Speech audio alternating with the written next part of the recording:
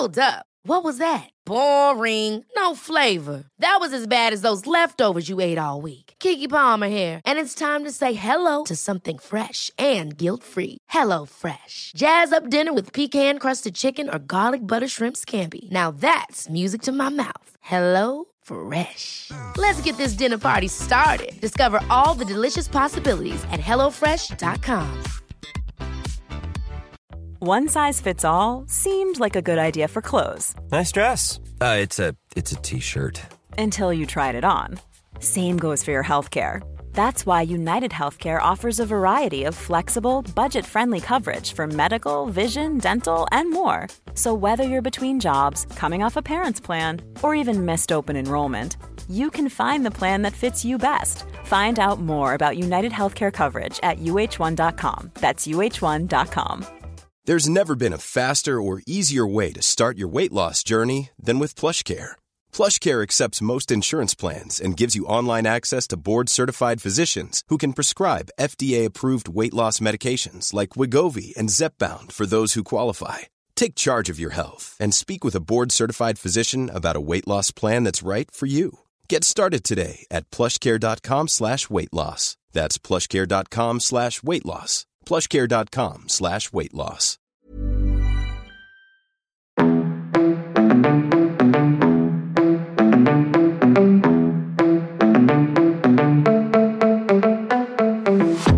I am so excited to welcome my close friend, Maggie Sellers, to the pod.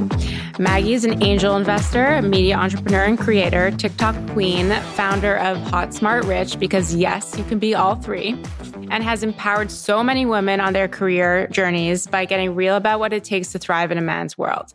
But Maggie is so much more than all of these credentials, and I can't wait for you to hear why I feel so lucky to have Maggie in my life. So thank you so much for being here, Maggie. Thank you guys so much for having me. I'm so excited. So as you know from listening, thanks for listening, by the way. The first question we ask every guest is, what is your definition of fulfillment and what is your definition of success? And are they at all intertwined? I think, yes, to answer the third question first, they are definitely intertwined. I think to have success just from a monetary perspective would truly serve no joy to me long term. I think the goalpost is always moving. And so for me, success is actually what fulfillment is. It's a mission, it's a purpose, it's a why. And I think when you follow your why, your money will come. Success on paper to most people is things monetary wise, what house you live in, what car you drive, who you're even friends with nowadays, where you vacation. I think those things, if you really base that off of what you're fulfilled by or what success looks like, they can go away tomorrow. That is not forever, but making an impact on the world, even if that goes away and, you know, the economy is changing, business is evolving, and your company can't keep up, it doesn't take away from the success and the fulfillment that you had in that period of time. Nobody can take that away from you, but your car could be gone tomorrow. And like, really, what does that do for you? So yeah, I think they're definitely intertwined. That's a beautiful definition of it. Yeah, definitely. So you started a company called Hot, Smart, Rich. And I think a lot of people, let's start with that. Like, we'll look at the name and be like, like, why is it called like that? And we can talk about how you were bullied on Twitter about this name as well. But I think knowing you, it comes from a really beautiful place of being called pretty all the time and growing up. And a lot of people thought you couldn't be anything more than that. So I would love to hear like context as to why you called it that way, and then how you morphed from being labeled as pretty to only thinking you can be pretty and modeling and all that to creating this amazing empire for you and to empower so many other women who may feel labeled as one of those things and doesn't think they can have all three. Yeah. So I think it does stem back from childhood for sure. I remember my uncle telling my dad when I turned 14, like, oh, she should start modeling. And so I started doing that. And I, fast forward a little bit, being in the industry, did develop like a pretty severe eating disorder. And going through high school, simultaneously kind of pivoting my life experiences, you're very quickly positioned in one way. And I was very quickly positioned by teachers, by my classmates as being like pretty and fun and like cool, but nobody would take me seriously at school. Even though I was an honor student, I was getting amazing grades. I ended up being a prefect in my grade 12 year, captain of my volleyball team. And it was really from those years that I felt this sense of push and pull of like, if I lean into being more on the pretty side or the modeling side or expressing myself in media entertainment, that is going to take away from everything that your brain can do and the way that you approach how you're going to solve problems. And, down to like when you get your first job and, I was definitely put into these boxes where my first manager is saying things like, you can't speak the way that you do because you're never going to get promoted. People will never take you seriously. You sound way more stupid than you actually are. So it's something that I honestly did battle with my whole life. And then I think as I started just throwing myself into work and rising up and getting promoted and, getting these accolades, you could say, or just like different career progressions, I felt even more of a sense to like push away from the pretty side, or what I would say now is expressing your femininity, expressing your sexuality, being a woman, wanting to take beautiful photos, wanting to wear a beautiful dress that might not be super like conservative. And so I think I felt that, and I feel sad for myself sometimes thinking back to my mid-20s when I was really rising up in my career and going on panels and getting promoted and starting to invest and advise. And I look back at my social media and I'm like, I never posted photos. I hid myself from being like expressing any sort of femininity, being vulnerable. Back even then, like nobody was talking about money. It was seen as oh, wow, she's super full of herself if she's like expressing anything around success. And I got to this point where I think I just, in my personal life, honestly got to a breaking point. It was like, I can't do this anymore. I can't pretend to be somebody that I'm not. I have to be myself. That is my superpower. Like my ability to relate to people, to be aspirational yet relatable, to show them the way that I've been able to figure out through countless amounts of failures is what is going to make change. And so I just got fed up and I just got tired of being lumped in a box and either being hit on because people didn't take me seriously or being told like, oh, well, you can't post that if you want to be doing this in your career. And so I just decided to call it out and be like, I wouldn't even say I'm like the hottest, smartest, or richest person, but it's about expressing and claiming the energy and creating a conversation around women honestly going after being hot, smart, and rich, kind of in the way you asked me, like, what is success and fulfillment? What does hot, smart, rich mean to you? Go be that. And here's my playbook. But the vision is to create other playbooks of other people that have done it and really create a safe space for anybody, but mostly women, to feel like they're not confined by what society has told them to be. This is so beautiful. I think though a lot of the experiences that you had growing up or being told like you can't be all three, you're just pretty face, you shouldn't speak like that. That could have led you down another rabbit hole. That could have led you down a rabbit hole of like being really shy and like not speaking out. And you're like now a big, influencer, content queen, all of the things. Like, how did you use your insecurities as like confidence almost? Like, how did you take all of the things that people would label you as and bully you as is now like your biggest strength and confidence? It's so funny because I was actually thinking about this on the way over. We're all like a product of our childhood trauma, right? And our experiences. And growing up, always offline, that was my personality. Very extroverted, very vivacious, very like I walk in a room and I want to create a vibe and I want people to feel something. And my biggest compliment you could ever tell me is like, when you leave me, you text me saying, I feel so good after I saw you. I feel so happy. I feel excited. That to me is the best compliment you could ever give me. And that has nothing to do with being hot, smart, or rich, right? I think offline, I've always stayed very true to myself. And I can remember distinctly, like growing up, I was the ugly duckling of not what I looked like, but I'll tell you the story. My grandparents had 6 grandkids. And when I graduated from college, they sent me a card in the mail. And it was this black duckling that was struggling to get over the wall. And it's yellow ducklings that actually had gotten over the wall. And in the card read like, we're so happy that you were able to do this. As if like there was a chance I wasn't going to be able to graduate college. And in those like one-on-one experiences, I used humor and just like a prove you wrong mentality. I have such a chip on my shoulder, and that always fueled me is like, I'm going to show you what I can do. Just watch.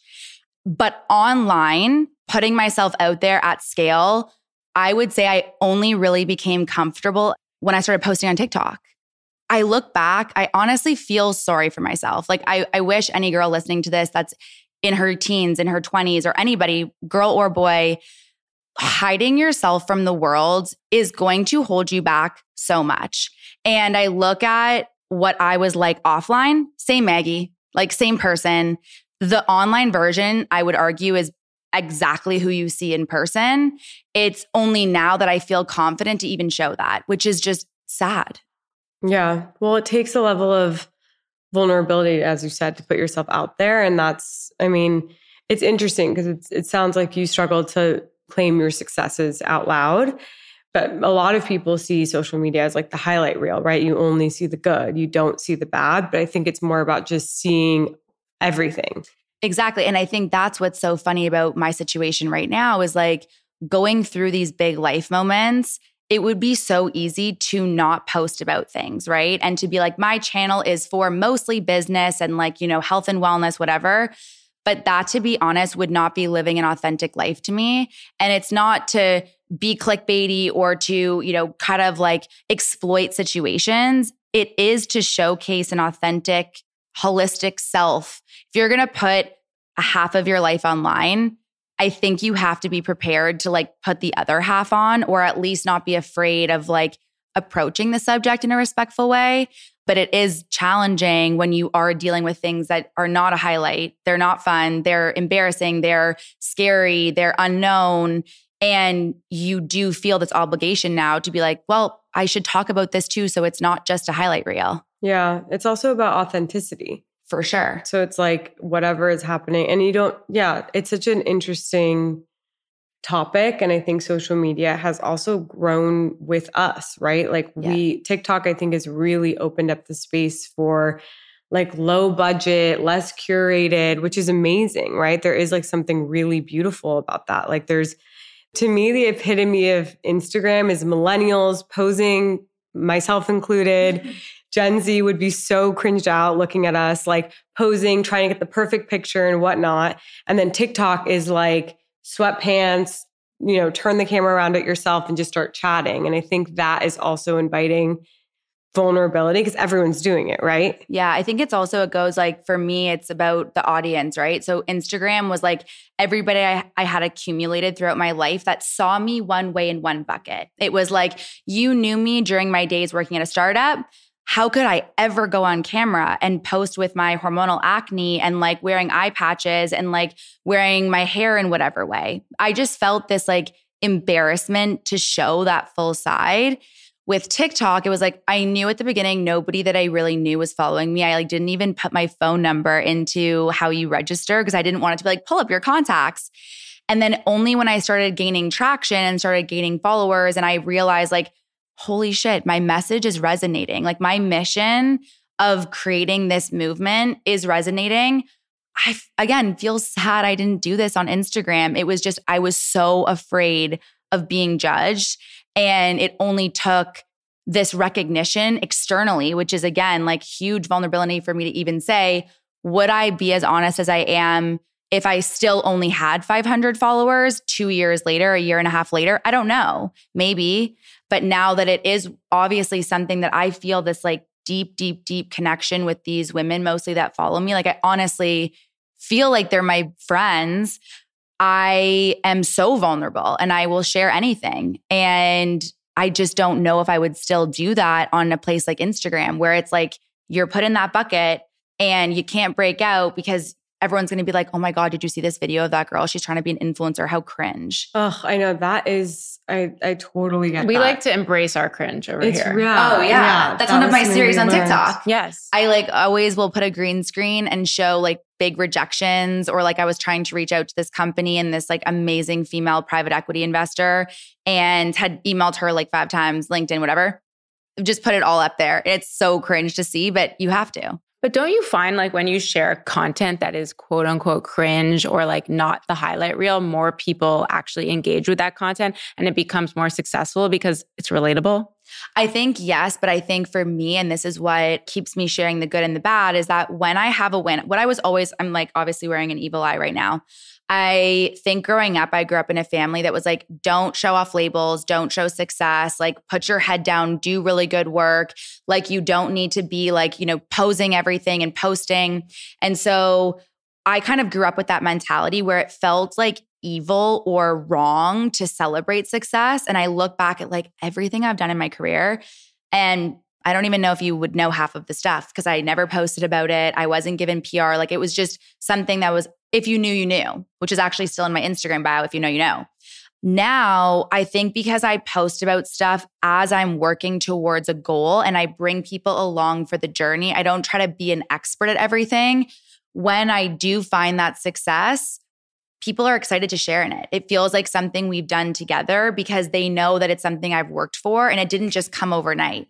So I think, again, it goes back to like, how are you being vulnerable throughout, not just at the beginning and the end? Does that make sense? Yeah, no, it makes a lot of sense. And it also keeps you accountable. Like, a lot of people say they're going to like do something and then they don't actually do it. But once you start bringing your followers along, like you end up by doing it, right? For sure.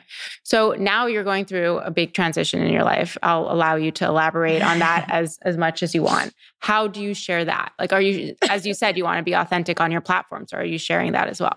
Yeah. So this has been an interesting situation for me. And I would say like I'm handling it the best that I can, but there's a lot of factors that I'm having to consider. But just to call it out, I just called off my engagement 4 months ago and was with my ex-significant other, partner, fiance for 2 years. We lived together and it was very hard. It still is very hard. It is 1000% the right thing. I have zero regrets. It has helped me evolve as a human in such a different way. Even the way I'm communicating about it is so different than young Maggie. I had to move out. All my stuff is literally still in storage until next week when I get my official place back. I literally moved out of the city, moved near my horse barn, like wanted to reconnect with who I was as a person. I have had weekends of pure, like total loneliness and isolation, feeling like, what the fuck just happened? How am I 31 years old? I did not picture my life like this. I thought 31 was old when I was like 25.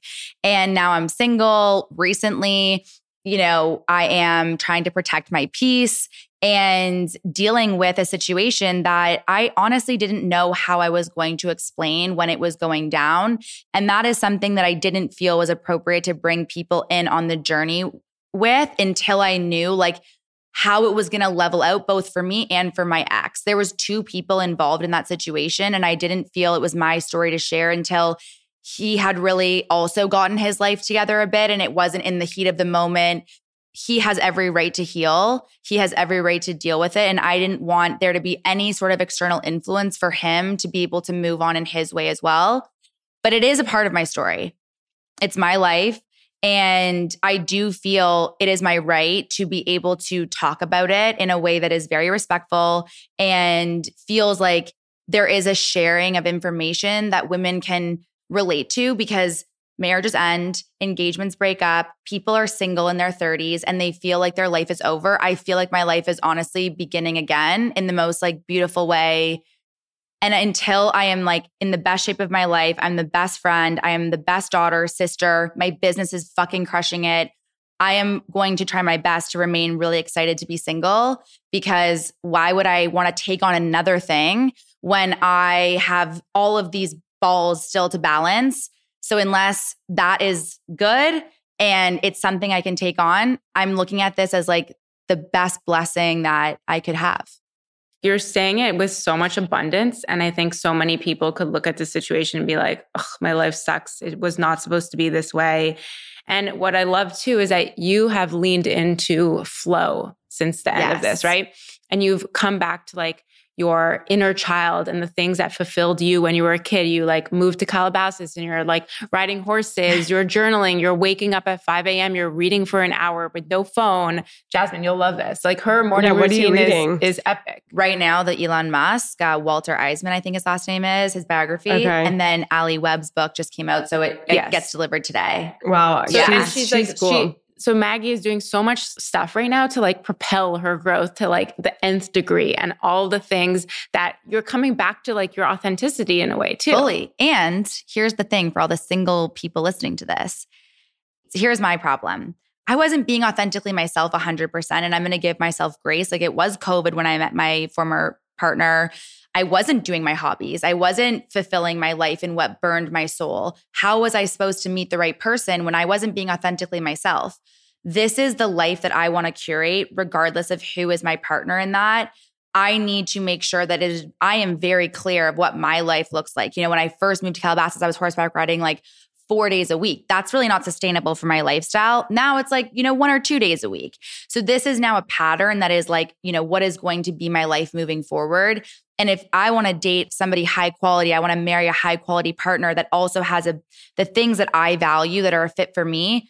Well, I have to level up in my life. I have to be absorbed in making myself the best version of myself so that the places that I'm going, the adventures that I'm doing, the activities that I'm surrounding myself with are with the fit of the person I actually want to end up with. And I think my problem in the past truly was, I think I was like 28 when we met, 29. Your friends are first getting married. That's like the time that it's happening. Some of them are having kids. And I'm looking around being like, I guess this is what I should do. Like, this is going to be weird if I'm not. And so I hate to say the word I was settling. I was not asking myself, do I like our relationship, our shared experiences, our conversations as much as I should? Or is this just something that feels really easy and fun, and it's okay to date when it's easy and fun and it's like exciting? But I don't think that I was being honest with myself about if it was something that I enjoyed long-term. And that's something that I'm being very, very, very cognizant of now because I'm being authentically myself. Because you subscribe to society's norms. You were like, It's time for me to get married. People are having kids around me. People are getting married. And they're asking you, like, who are you dating? Are you guys going to get engaged? Like, you know what I am so cognizant of now? I used to be that fucking person and I hate myself. I don't hate myself. I get mad at myself for this. I would say, you just got engaged. When are you guys going to have a baby? Then, you have your first baby. When are you going to have your second baby? You just started dating somebody you've been dating for 8 months. When do you think you're going to get engaged? I never ask questions like that anymore. It is none of my business. And when I hear other people around asking questions, I cringe like that because I'm just like, we don't know what's going on behind closed doors. What if they can't have a second kid? What if she really wants to get engaged and he doesn't? I'm just making it worse for them. And it was kind of like everybody when I was engaged and everyone's like, when's the wedding? How's wedding planning going? And at one hand, I liked it because I was like, people care. But then on the other hand, I was like, I don't know how to say, like, we're having so many problems and I can't plan this wedding. So I'm very cognizant now to not ask those questions if people don't lead with it, or to just say something as simple as like, how's wedding planning going? And if I get a response back that I'm like, cool, got it. Like, you tell me when you're ready to talk. Yeah. Yeah. I think I relate. I was not engaged, but I did break up with my boyfriend of 4 years at 30. And it was a really tough decision. Breaking up's fucking hard. No matter what side you're on. No matter what side you're on, it's really hard. It's really hard to know if you're making the right decision. And I remember making that decision. And on paper, like I had a lovely man who I'm still friends with, who was handsome and had his own business and loved me and was loyal to me and was good to me. And many, many, many people would be like, if you find a good guy, hold on to him. Yeah. Right? That's like a thing in our culture, in our society. And I do see the trends in society as to why people think that. But I remember holding on for dear life and then finally letting go and being like, it's like the most high vibrational thing you can do. Because the minute you let go, you're like, wait, I am moving toward my authentic self. I'm living in alignment. And it's such a, like, you should congratulate yourself.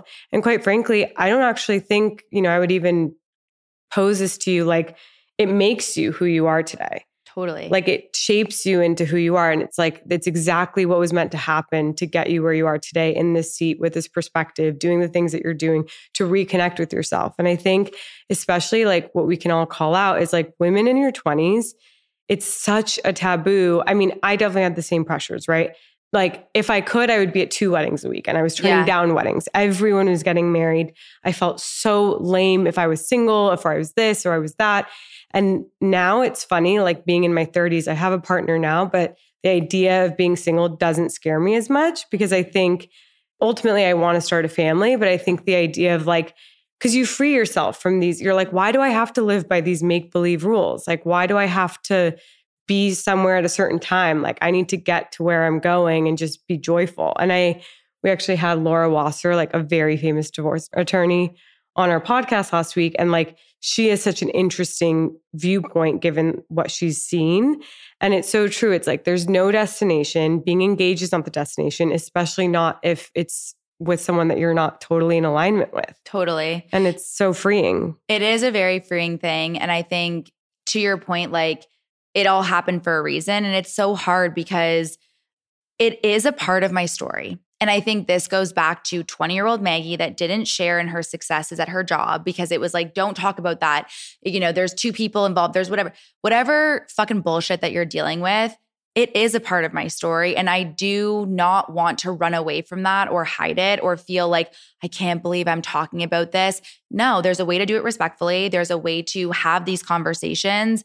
But I think to that point, like there are so many women that are, I will tell you, like when I did this, the amount of women that I'm friends with, whatever, that asked me to go for coffee, go for walks, have a drink. And how did you know? Okay, like I'm not sure about my situation, but like I just like don't know how you did that. Like what was it like breaking up? And it makes me be like, that's my obligation now to talk about this because we don't have to settle. And I feel this to be true. You know, you go through that stage, you first break up, you're on a cloud 9, your friends are all around you, you're like going out, you're meeting people, it's fun. Then normal life kicks in and you're like, okay, like this past weekend, I literally saw one friend for an hour and I was alone the entire time. I could have thought of that about like really depressing and like, okay, this is not what I pictured. But I actually, again, took that time to be like, I am going to like dig into my hobbies and like started writing a freaking movie and like started working on my business again and started doing all these things that I had been putting off, getting ahead for Black Friday, all these things. And I think women, I would rather be alone and be doing those things, self-development, self-love, than be with somebody where I feel like I'm forcing it because they're a great person, because they're amazing, because we have a beautiful house and we have this potential. We fall in love with the potential of what it could be. And after a year of it not living up to the potential, how long are you going to stay in it? And for me, maybe that makes me cold, masculine, all the things that people would say about me.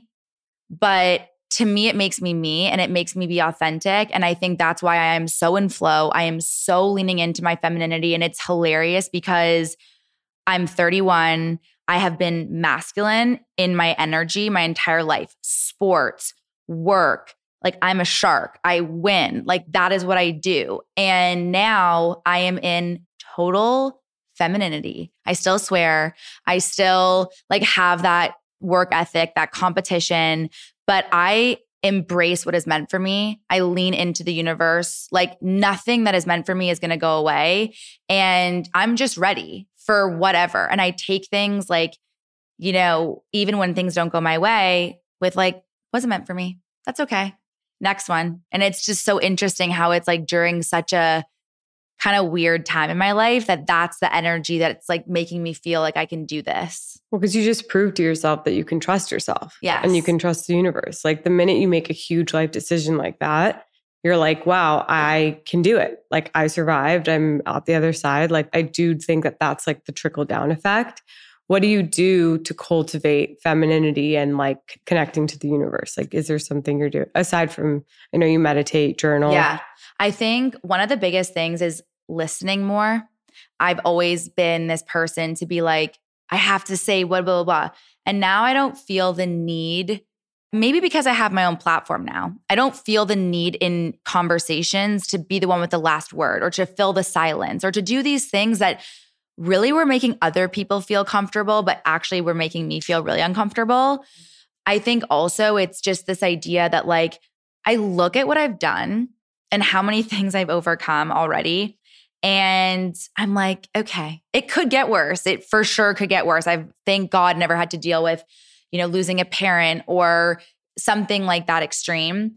But I've done a lot and I've overcome a lot. I can do this. And your mindset is your number one thing. I think about getting my visa to work in the States, my entrepreneurial visa. There was not one doubt in my mind I was going to do it. Not one doubt. I just, no matter what it was, I'm getting it. And it's one of the hardest things you will ever go through. People don't understand that, especially the E2, the entrepreneur visa. Took me a year and a half. There was not one moment of doubt. And I got it. And it was like kind of easier at the end. And I think when you bring doubt in, that's when my at least masculine energy would take over. I have to problem solve. I have to challenge. I have to, fight and rip and tear and find the solution. Where now I'm very much like, there's no doubt it's going to happen. I have no doubt I'm going to find my husband. I have no doubt I'm going to have children. I have no doubt my business is going to sell for millions of dollars one day. Just let it happen. Like, be calm and like absorb what's happening. And this is all a part of the story. So it's more of the mindset to be in feminine, I think, than it is to be like tactically journaling and meditating, which is all important. But I think it honestly is the mindset. And that's just surrounding myself with the right people that also believe that. Was this cultivated in you from when you were younger? Because since I met you, you have always been, in my life, a force of abundant energy, positivity, just so much like goodness and growth. And like, you just always have this energy of like, I just want to be better for myself. I want to live in my authentic truth. And like, where is this coming from? Because you've been through a lot in your life, and I probably know more than you want to share on this podcast, but you come from the things, like all the things that have happened to you, you use them to be better, and you don't go into victimhood, which so many of us do, including myself. So how do you always stay in this like positive energy of like, oh, this experience is sucked, but it's going to make me a better person? So there's a few things, but first of all, thank you. That's like such a nice compliment. I could cry. There's a few things. I grew up with a very interesting dynamic of like very hard, very intense, loving father and a very almost like hippie-like mother. So like two very different energy sources. So I think I was kind of like more towards this like masculine, hard, intense energy of like proving people wrong, but being always like so gracious. I always said growing up, I always wanted to be on the winning team, but I didn't need to be doing it alone, if that made sense. Like I didn't need like other people to fail for me to win. So that's always just been instinctively in me. I think that like for me with where I'm at right now, it's honestly just this idea that like, again, as a woman, not one of us has to fail for me to succeed. And I've always believed that. I've always believed if I do the right thing and I give and I give and I give, eventually I can like take inventory and stock of that and be like, okay, I've helped a lot of people and now I need help. And I think asking for help has always been something very hard for me. Now it's like, no, like that's normal. Relationships are two-sided. I disclose, you disclose, etc. I have a huge fucking chip on my shoulder. Again, like from these labels, from being told what I could and could not do, I have so much to prove. And before, again, it came out in this very intense way. And now it's coming out in this very like. Ryan Reynolds here from Mint Mobile. With the price of just about everything going up during inflation, we thought we'd bring our prices down. So to help us, we brought in a reverse auctioneer, which is apparently a thing. Mint Mobile Unlimited Premium Wireless. How to get 30, 30, bit to get 30, bit to get 20, 20, 20, bit to get 20, 20, bit to get 15, 15, 15, 15, just $15 a month? Sold! Give it a try at mintmobile.com/switch. $45 up front for 3 months plus taxes and fees. Promo rate for new customers for limited time. Unlimited more than 40 gigabytes per month. Slows full terms at mintmobile.com. Ever catch yourself eating the same flavorless dinner 3 days in a row? Dreaming of something better? Well, HelloFresh is your guilt-free dream come true, baby. It's me, Keke Palmer. Let's wake up those taste buds with hot, juicy pecan-crusted chicken or garlic butter shrimp scampi. Hello Fresh. Stop dreaming of all the delicious possibilities and dig in at HelloFresh.com. Let's get this dinner party started.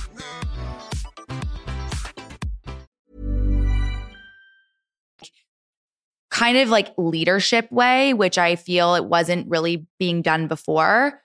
And then I think, again, like just going through the things that I've gone through, and like, it's crazy. I look at even my health. Like, I had a crazy eating disorder growing up, which I've only really fixed in the last 2 years, truly. I have ADHD, was diagnosed when I was a kid. I've taken Adderall every single day since I was literally in elementary school. I have celiac disease.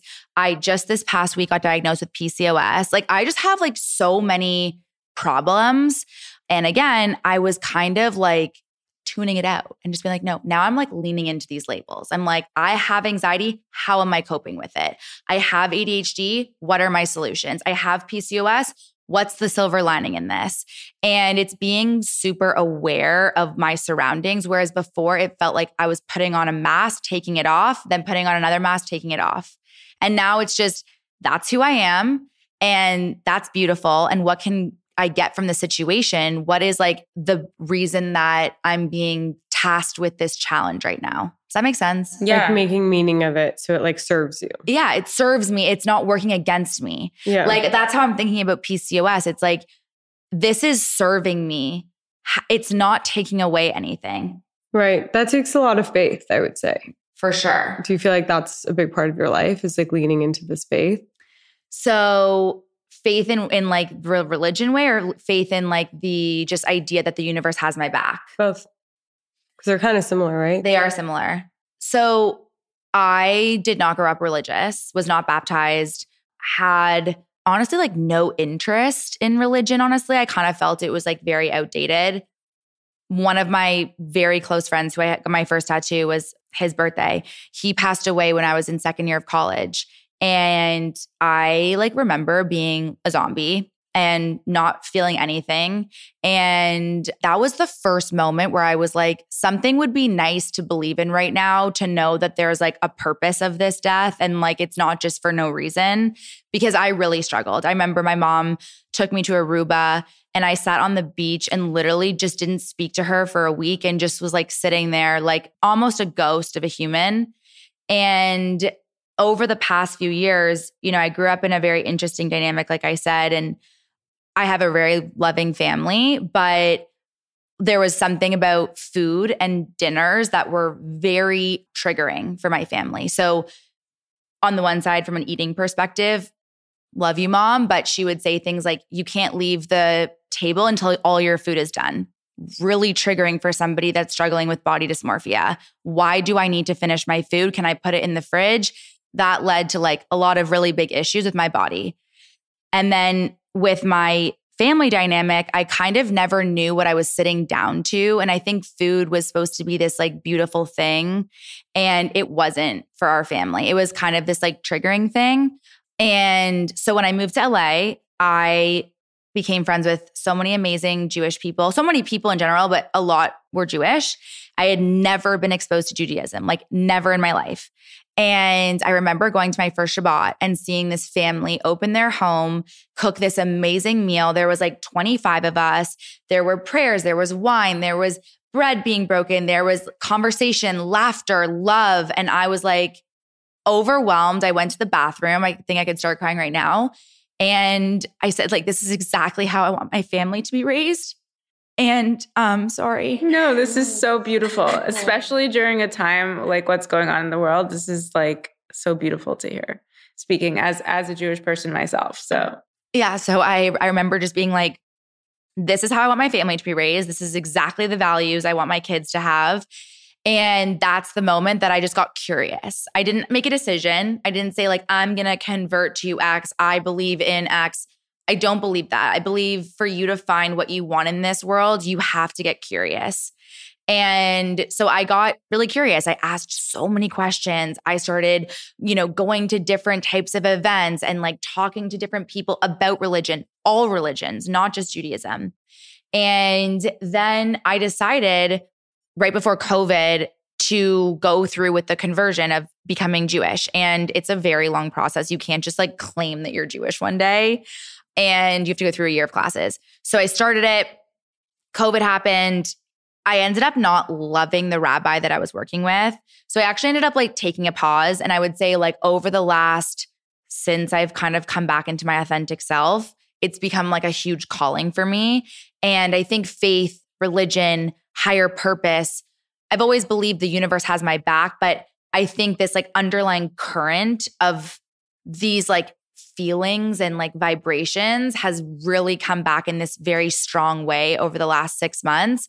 And now it's becoming like a huge, huge part of my life on both sides. I mean, it's so beautiful. And I think especially during today's day and what's going on with the world, you are converting to a religion that is facing a ton of anti-Semitism right now. And that would scare a lot of people and people would run from that, but you're actually like running to it and you're being a voice of support and empowerment through your platforms. And I think what's also really interesting and beautiful is that many people convert to a religion, whether it's Judaism or other religions, for a partner to satisfy a family's need of like wanting everyone in the family to be Jewish or Muslim or whatever it is. But you're doing it for yourself. And to do it for yourself is a very different emotion. It's a very different like purpose than doing it for someone else to please someone's family. And I think that to me is just so beautiful, especially during that time. And like also I want to shout out to Maggie for a second here too, is that like, you know, during this time of, you know, craziness, she's posted a lot on her platform and she's even taken time out of her day to FaceTime with Israeli soldiers who are having a hard time, to consult for people in Israel who don't have time or to think about these type of things, what to do for their business. And you've taken it into your own hands to do this for free. And I also think from just this conversation, your why is a lot about sharing your experiences. So you have PCOS, you have this or whatever, like, okay, like how am I taking this and how am I going to share it with other people so that they can have a better experience with it so that they feel less alone. And I think so much of your essence is like about sharing and your why. 100%. And I think that goes back to like the values of Judaism. And it's so funny when you said like, I'm running towards it. I get like, so one of the things about me that's really funny is I am so protective over my people. Like I always have been that way. And it comes across in a way where like, I remember when one of my best friends was dating somebody who I didn't think was a good fit. Like I'm that friend that's going to say like, let's have a hard conversation. I honestly don't like your partner. This is what I've heard about him and it's not great. And I have no regrets about living my life that way. And I think the same thing right now, more so than ever.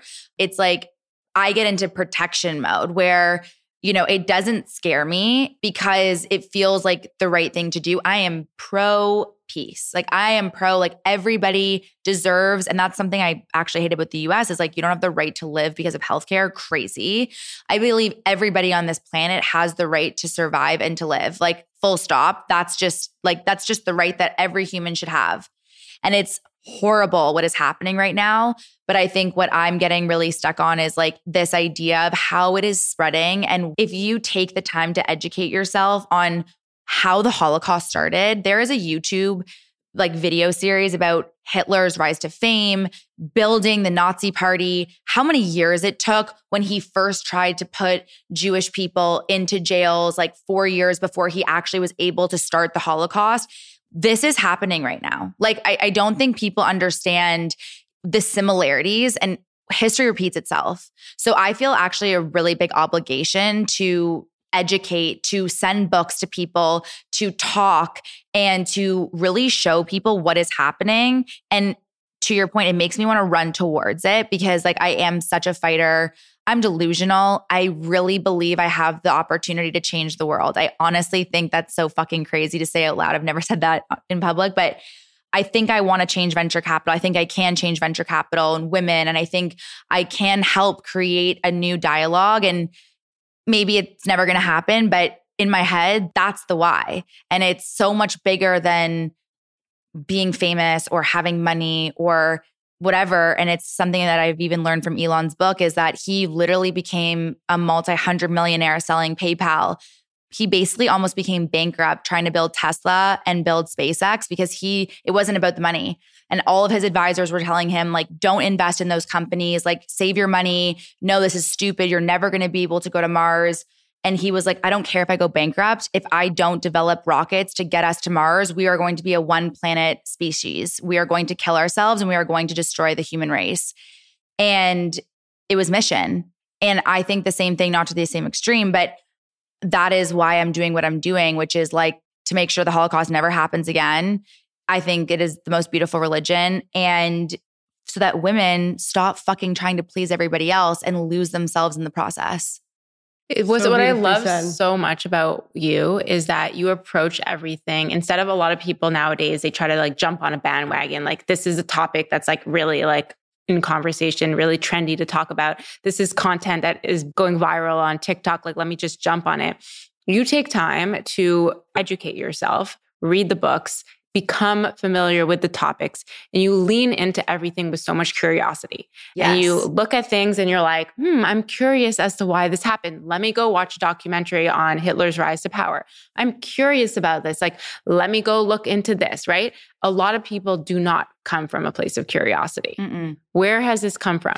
That I would say I actually would say is so innate in who I am. Like if you even ask my mom what I was like as a kid, it was honestly I was really fucking bored. And this is why I think ADHD is such a blessing to me, because I learn very quickly and I am so ready for the next thing. And it's posed challenges. Like, you know how they say usually the thing that's going to make you incredibly great is your Achilles heel. And if it gets in the wrong way, you can be dead forever. So I think with something like curiosity, it is one of the things that's made me super successful. It's also the thing that will make me very distracted. So I can't do everything. One of my things is I am that visionary. I'm trying to do a million things, which is why I ended up bringing my sister in as my co-founder, because she is so the opposite of me. And I can become so curious that it's whoa, distraction. You can't do that right now. Stop trying to go over there when we haven't solved A, B, and C. So I think curiosity is something innately in me. I fucking love meeting people.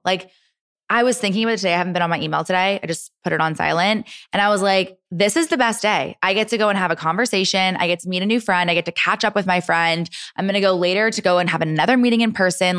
This is amazing. I get to meet people and find out stuff about them. And it comes from the most genuine place of not wanting to fake, force, be somebody I'm not. And I think that's why, even in my last newsletter for Hot Smart Rich, it was about write down, I put out journal prompts. What did you enjoy doing when you were a kid? It doesn't have to be the same thing that I enjoy doing, because you'll probably find success doing what you innately enjoyed as a kid if you're being authentic to yourself than if you try to do what I enjoy doing. Don't be curious if you're not curious. Be an expert. I'm not an expert at anything. I am just the generalist that is so and I was able to figure it out and learn very quickly and do X, Y, and Z. So I think it's that's innate. And as soon as people tap into what is innately what they did as a kid, not the horseback riding and the reading books, I was obsessed with books when I was a kid. What were your parents pulling you away from doing? My parents told me that whenever I was a kid, I was acting as if I was interviewing people. So I love just meeting people, and parents would say, your daughter is interviewing me. She's asking me so many questions, she needs to stop. And I was just going behind the cash register at CVS or at Shoppers Drug Mart being oh, how much is that? And my mom would be like, Maggie, you cannot go behind the cash register. And I would wear whatever I wanted to school, and parents would come up to me and be like, oh, can I fix this bow on your hair? And I'd be like, no, I like it. Please don't touch me. And so I think that is just who I authentically am. And again, it's not going to be for everybody. And sure as hell, there's a lot of haters that I have, a lot of people that don't like me, but at least I'm being authentically myself. And I've been able to find my people through that experience. Wait, I actually don't think it's that people don't like you. It's just, I think that people have a hard time with other people being in their authentic truth. Yeah, I agree. They're just uncomfortable when someone is so in their truth. Fully. And I think it's so hard because as a people pleaser, I have spent countless hours. I put out this thing the other week, and it was the anti-hot smart rich girl guide of traits. And one of them is in my 20s, I used to, if my friend would take 2 days to respond to me, they're mad at me. I did something. I fucked up. I have the same thing. What is that? So I gave this up. This is you are trying to like, you're just doubting yourself. You're so concerned that you've done something. You're automatically placing blame on yourself, which is like nothing usually ever happened. And if it's a real friend, never about you. It's never about you. Hey, I'm so busy, blah, blah, blah.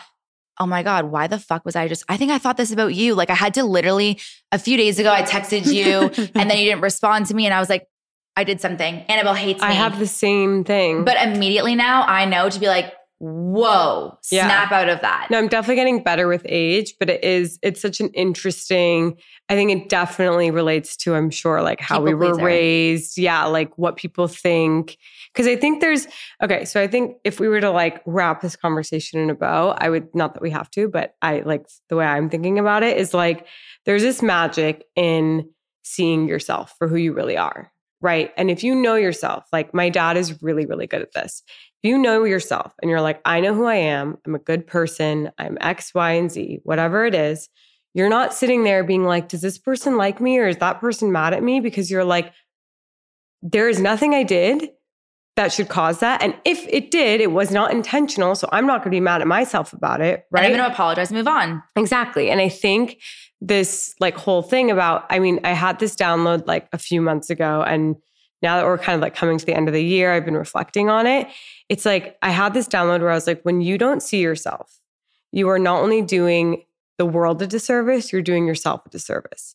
It's so easy to see your friend for who they really are, like their magic, what they have to offer. And you're like, you know, when you see them playing small, you're almost like, what?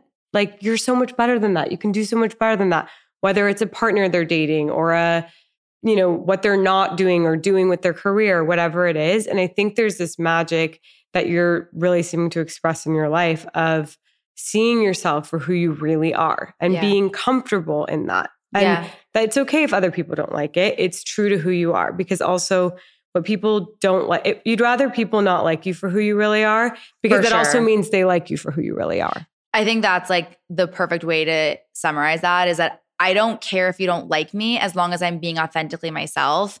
What would kill me is like, you don't like me, you don't even know me. Like, and I think that's something that and listen, we're all human. Like we all make mistakes. And like I fucked up super hard the other week with a friend of mine, and the old Maggie would have defended, like danced around it, whatever. And she texted me and confronting me about something. And I said, you are so right. That was super selfish, super immature. I should not have wasted your time. I actually owe you money for something because you went out of your way to do something for me for free that then like I didn't even end up fulfilling my end of the bargain on. Sent her $500, $300, like right that second, and was like total ownership. And her response was like, oh, I was really not expecting that like response. And thank you. Like, we're good. I was like apologizing all day. I'm so sorry. I fucked up. There's a lot going on in my life. I totally forgot X, Y, and Z. And to the point where she's like, Maggie, you have to stop. Like, we're actually good. You totally owned your shit. You sent me the money. Like, everything is good. And I think that to me is being like in your authentic self, where even when you do screw up, you make a mistake, it doesn't define you. And if people are going to judge you off that one thing, they weren't really your friends to begin with in the first place, because everybody is going to mess up. And it's about how do you like pitch or pivot yourself to like overcome that and then move past it. That's actually something I've been thinking a lot about too. Because it's true. It's like if you're so worried about this one person judging you for something you made a mistake on, especially if you owned it and you were willing to hear it. But there is a world where like that person can't receive it, or they can't change it, and that's on them. And maybe you don't need those people in your life. Yeah. I 100% agree. And I think like it's kind of, listen, I've never been in a cheating relationship. None of my relationships have been cheating, thank God. But I look at other people and, let's say that the husband cheats, right? And, he owns up to it. He is upfront about it. And then the wife is like, holds it over his head for the rest of their marriage. That marriage, unfortunately, will probably never work out, because there's just like this power dynamic where there's no trust. What the wife would have to do is be able to like take her time, grieve, heal, and then be able to say like, clean slate, we have figured out a way to move forward. And it's kind of the same thing with any dynamic or relationship. That's just the extreme. It's like, you have to, obviously everyone's entitled to how they feel about things. I get upset. But when somebody approaches it, and that's something, I don't hold grudges. I really, really, really don't hold grudges. If you own your shit, you apologize, like, let's move on. I don't even think about it again. And that's maybe a very like Gemini trait. Whereas like a Taurus, as my sister, she's very much like, that person did this to me. And I choose to try to move past stuff like that if there was like a come together.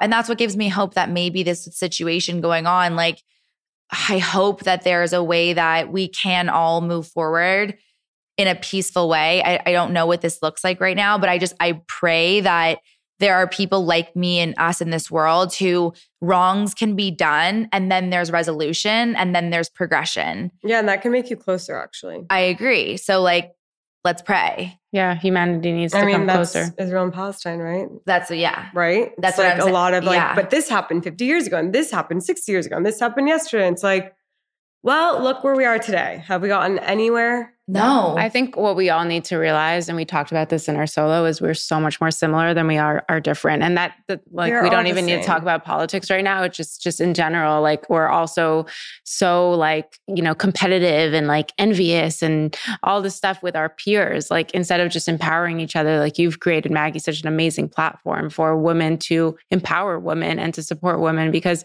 we're better when we're all better together. Like we're not one person's like downfall is not someone else's like win, right? Like we're supposed to all be in this abundance together, and you've done it so beautifully.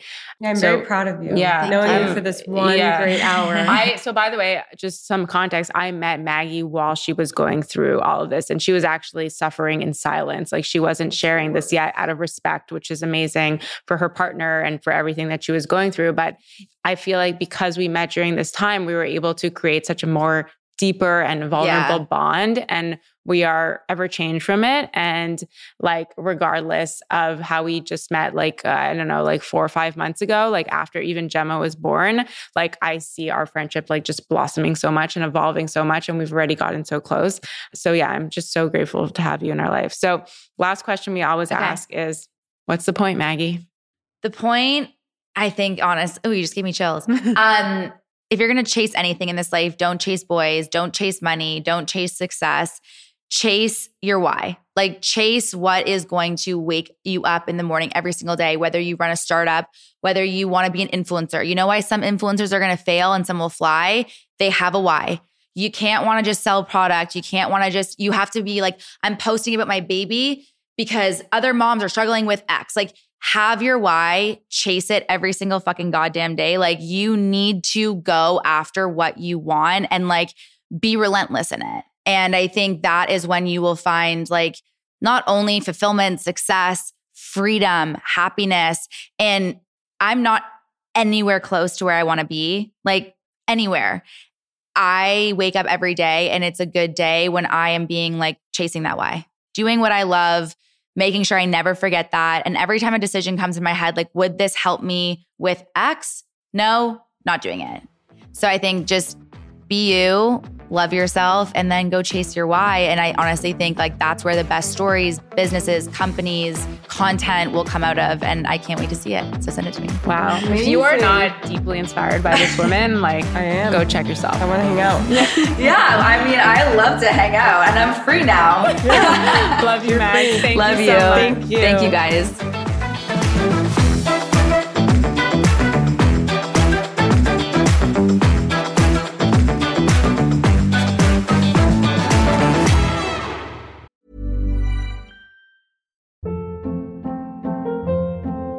Hold up. What was that? Boring. No flavor. That was as bad as those leftovers you ate all week. Keke Palmer here, and it's time to say hello to something fresh and guilt-free. Hello Fresh. Jazz up dinner with pecan-crusted chicken or garlic butter shrimp scampi. Now that's music to my mouth. Hello Fresh. Let's get this dinner party started. Discover all the delicious possibilities at HelloFresh.com.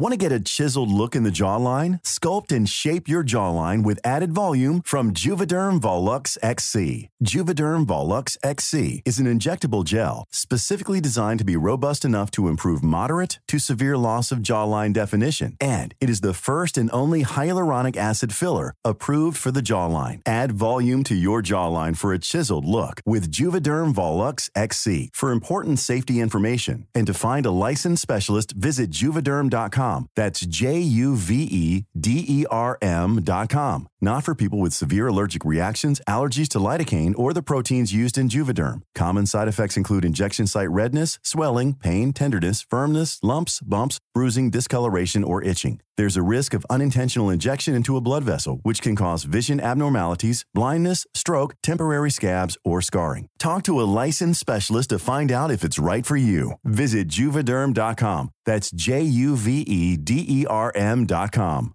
Imagine the softest sheets you've ever felt. Now imagine them getting even softer over time. That's what you'll feel with Boll & Branch's organic cotton sheets. In a recent customer survey, 96% replied that Boll & Branch sheets get softer with every wash. Start getting your best night's sleep in these sheets that get softer and softer for years to come. Try their sheets with a 30-night guarantee. Plus, get 15% off your first order at bollandbranch.com. Code BUTTERY. Exclusions apply. See site for details.